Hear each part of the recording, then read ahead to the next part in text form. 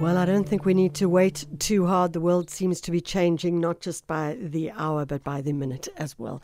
John Mayer, Waiting for the World to Change. And that was our big, fat, juicy as part of the JSB crew. Now it's your turn to send those songs in as we move into our first guest of the morning. So there's a new docu-film. It's a short one which captures the story of a pro surfer and environmentalist, Frank Solomon, who went on a journey to connect with the San people in the Namib Desert, really after COVID-19 and feeling locked down and needing to get out and do something different. It's a short one. It's 7 minutes and it's well worth the time of watching. There are some really beautiful moments in it. We have Frank Solomon on the line. Frank, thank you so much. Thank you. Frank, let's just go to this idea. You are a pro surfer, and in the documentary or the short piece that you talk about how your mental health and your anxiety all started to be shaken up quite a bit during COVID. Talk to us a little bit about that. Yeah, I think during that initial lockdown, South Africa had one of the harshest lockdowns in the world, and for someone like me who loves being outdoors, loves being in nature, and you were, for no fault of anyone, forced to stay inside, forced to basically look at your computer screen, look at your phone, and it just started having a toll on me. It was a difficult time. And I know it was a difficult time for a lot of people.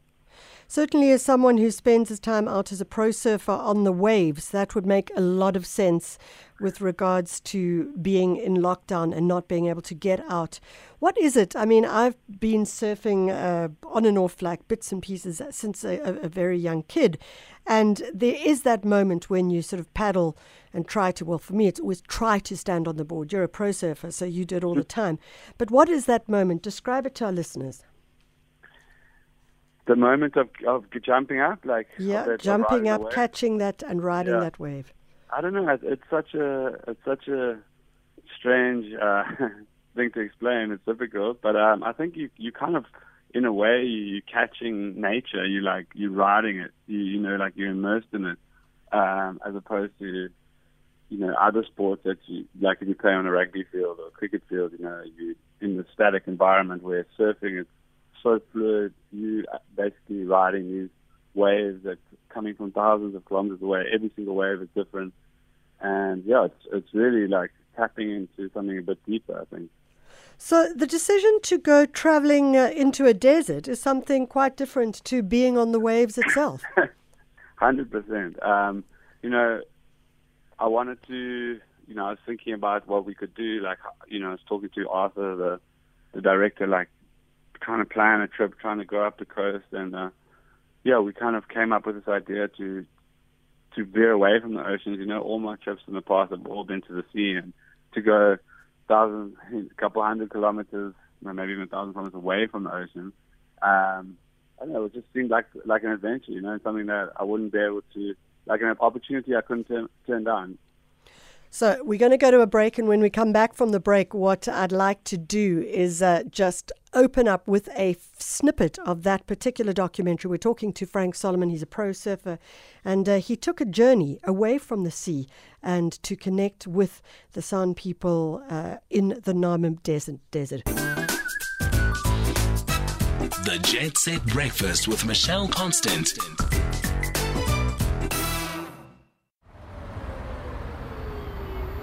As someone whose life revolves around nature, being in the ocean, being outdoors, these recent times have been really hard for me. I've had a deep connection with nature, and I felt that starting to slip away with all that's going on in the world. I'm noticing myself becoming more and more reliant on my devices. I'm definitely not in a good headspace, and I know I'm not the only one that feels this way.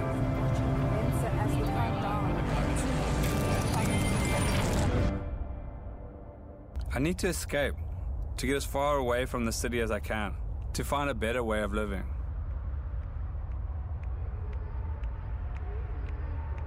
It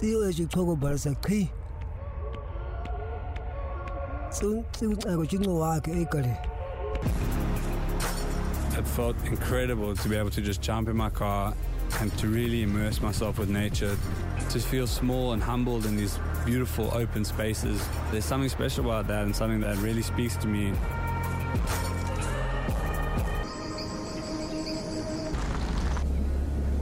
Hello, Frank.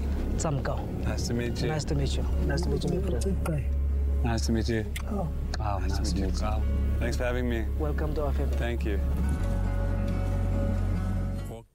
It's a short docu-film. It's called In Between San and Insanity, and a new short format documentary. It's about pro surfer Frank Solomon, who in fact does not go to the waves of the sea, but rather goes into the waves of the desert, I suppose one could call it, to really try and understand how one gets guidance and wisdom from the San people, but also from nature as well.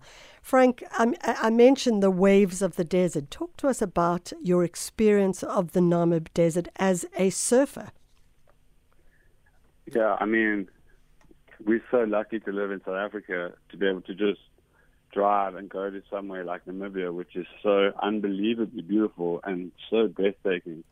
When we went to Sissus Play and the desert, which you can see in the film, it's kind of hard to explain. There's these massive sand dunes as far as the eye can see. And yeah, it was kind of surreal standing on top of those dunes. You feel like you're on another planet. And man, yeah, just blown away with Namibia and how beautiful it is. In terms of the interaction that you had with the San people, talk to us about who this community is and where they live and work from. Yeah, they're the Chinkwe community. It's a conservancy in the far north of Namibia, and yeah, they basically have a massive piece of land or part of the country, and they kind of roam around in that area. So we went to there when they were at this camp where they were staying at, and they kind of hunt and base from there, and then kind of wander around that area, which is pretty amazing that they're still semi-nomadic in this day and age. It was pretty amazing to see, and they were so friendly and so welcoming, and so happy to see us. I think they weren't really sure what was happening with Corona, but with the virus, yeah, and yeah, it was amazing to speak to them. So, in closing, how does this opportunity work? Is this something that they do as part of the work that they do in their community? Have they seen the documentary? Are they participants financially in the documentary? Yes, we've worked with a lady who's been working with them, like transcribing their language, and wow. And she was our connection to the tribe. She'd been working with them for a long time. Yeah. So she brought us there, and she's trying to transcribe and write it down because it's not a written language. So to have her there helping us was really helpful. Yeah. And they were there. Yeah, they were really happy to see us, and yeah, like I said, like really incredibly friendly people, like so happy, and yeah, I really took a lot away from meeting them and seeing the way that people would have lived thousands of years ago. So just for clarity, there was a financial exchange between the two. Do you mean like us going there? Well, just, I suppose... Yeah, we made a donation to the Conservancy and the people, yeah.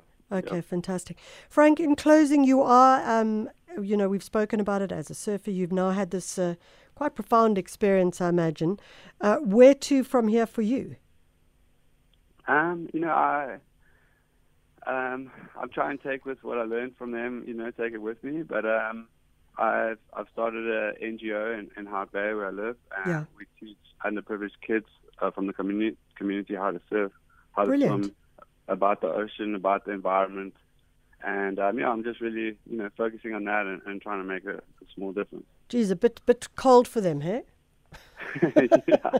So especially today, it's a pouring rain in Cape Town, and the August is on.